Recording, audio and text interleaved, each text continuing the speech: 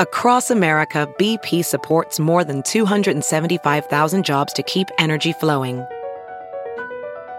Jobs like updating turbines at one of our Indiana wind farms and producing more oil and gas with fewer operational emissions in the Gulf of Mexico. It's and, not or. See what doing both means for energy nationwide at bp.com/investing in America. Have you heard you can listen to your favorite news podcasts ad-free? Good news. With Amazon Music, you have access to the largest catalog of ad-free top podcasts included with your Prime membership. To start listening, download the Amazon Music app for free or go to amazon.com/ad-free news podcasts. That's amazon.com/ad-free news podcasts to catch up on the latest episodes without the ads. Welcome to The Refresh from Insider. I'm Dave Smith. And I'm Rebecca Ibarra. It's Wednesday, November 30th, and we've got the news you need and want to know. Here's the latest. Hakeem Jeffries will become the first Black American to lead a major political party in Congress. The 52-year-old New Yorker has been elected to replace Nancy Pelosi as leader of the House Democrats when the new term begins next year. The other new leaders are Catherine Clark of Massachusetts as whip and Pete Aguilar of California as caucus chairman. They're 59 and 43 respectively, and this is seen as a generational shift since their predecessors are all in their 80s. Jeffries has vowed to, quote, get things done, even as Democrats become the minority in the House.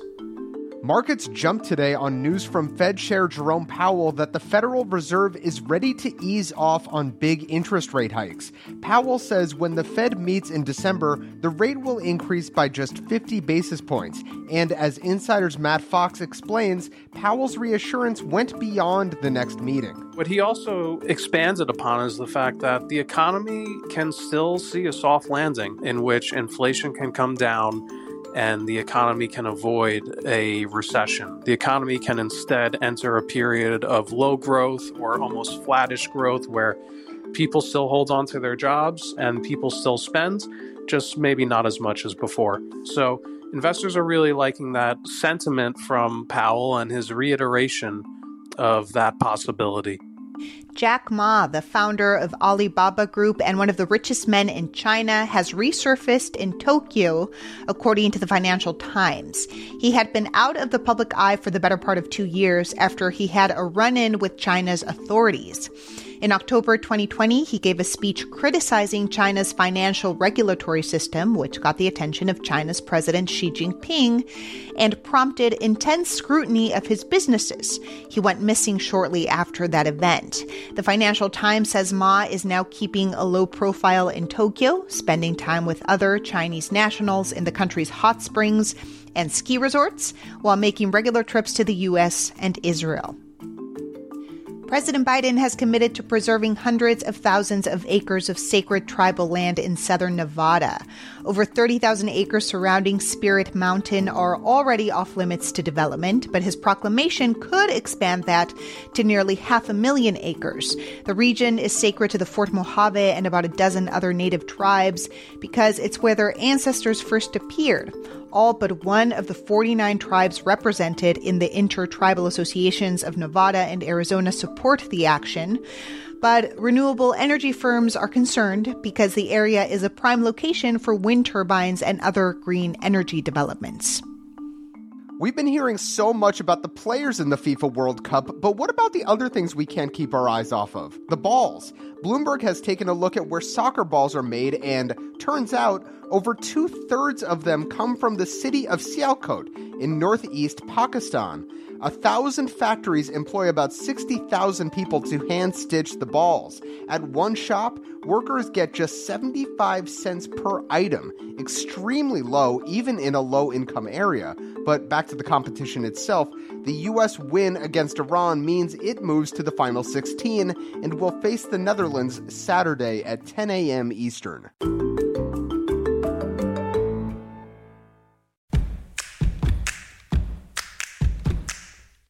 Hey, in case you haven't noticed, we're publishing our first episode a little bit later in the morning, 9:30 a.m. Eastern instead of our usual 7 a.m. As always, we'll be updating throughout the day with any breaking news, and we'll publish our final episode each day by 4:30 p.m. Eastern. So again, we start every day at 9:30 a.m. Eastern, and thanks for listening. Legislators in San Francisco have voted to approve a policy that would allow city police to deploy killer robots against suspects. No joke. The SFPD currently has 12 robots that it uses for inspecting hard-to-reach areas or to investigate bombs. But this policy states police could use them, quote, as a deadly force option when there's an imminent risk to others and police have no other choice. Now, we're not talking about robots with firearms quite yet. A police spokesperson tells the Washington Post they could be retrofitted with some sort of explosive. The proposal now heads for a second vote and an okay from the mayor. Statistically, there's a good chance you're feeling a little lonelier these days. According to a Census Bureau survey of how Americans spend their time spent with friends started to decline even before the pandemic, from more than 6 hours a week in 2013 to just under 3 hours a week last year. And that's true even when you stretch the definition of friend to neighbors, coworkers, and clients. Although there's nothing wrong with podcast hosts, we're friends too. Pick your reason, smartphones, social media, political polarization, but whatever is causing it, experts say time with friends makes us happier and less stressed. So, pick up the phone, reach out to somebody, make some plans with a friend. A Buckingham Palace staff member has resigned after reportedly asking a black charity leader where she is really from over and over again. Ngozi Fulani posted about the incident on Twitter. The palace has confirmed that Lady Susan Hussey, Prince William's godmother and a baroness in her 80s, kept questioning Fulani at a luncheon. Fulani, who is British-born, was a guest at the palace for her work with survivors of domestic violence. Buckingham Palace described the questioning as, quote, unacceptable and deeply regrettable. 2 new minerals never seen before on Earth have been discovered in a huge meteorite in Somalia. The 15-ton rock was found 2 years ago, but locals say it's been there much longer.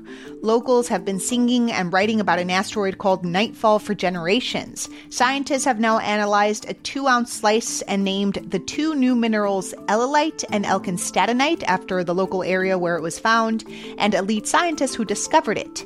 Researchers hoping to find out more might not get a chance. The rest of the meteor has been sent to a buyer in China. For you, there'll be no more crying. That's Christine McVie from Fleetwood Mac. She has died at age 79. Born Christine Perfect, she was playing in a blues band called Chicken Shack when she met and married Fleetwood Mac bassist John McVie and joined their group. That was in 1971. McVie spent nearly 3 decades with Fleetwood Mac. She was known for great hits like Little Lies, Don't Stop, Everywhere, and Songbird. To you, I'll give the world. Fleetwood Mac posted a statement on social media today saying, quote, "We were so lucky to have a life with her. Individually and together, we cherished Christine deeply and are thankful for the amazing memories we have. She will be so very missed." It's all right.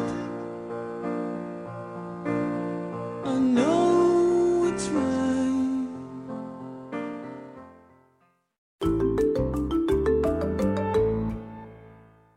Make sure to follow The Refresh from Insider on Apple Podcasts, Spotify, or wherever you listen to podcasts. And please leave a rating and review. It helps other people discover the show. You can also just tell your smart speaker to play the Refresh from Insider podcast. I'm Dave Smith. And I'm Rebecca Ibarra. Talk to you soon.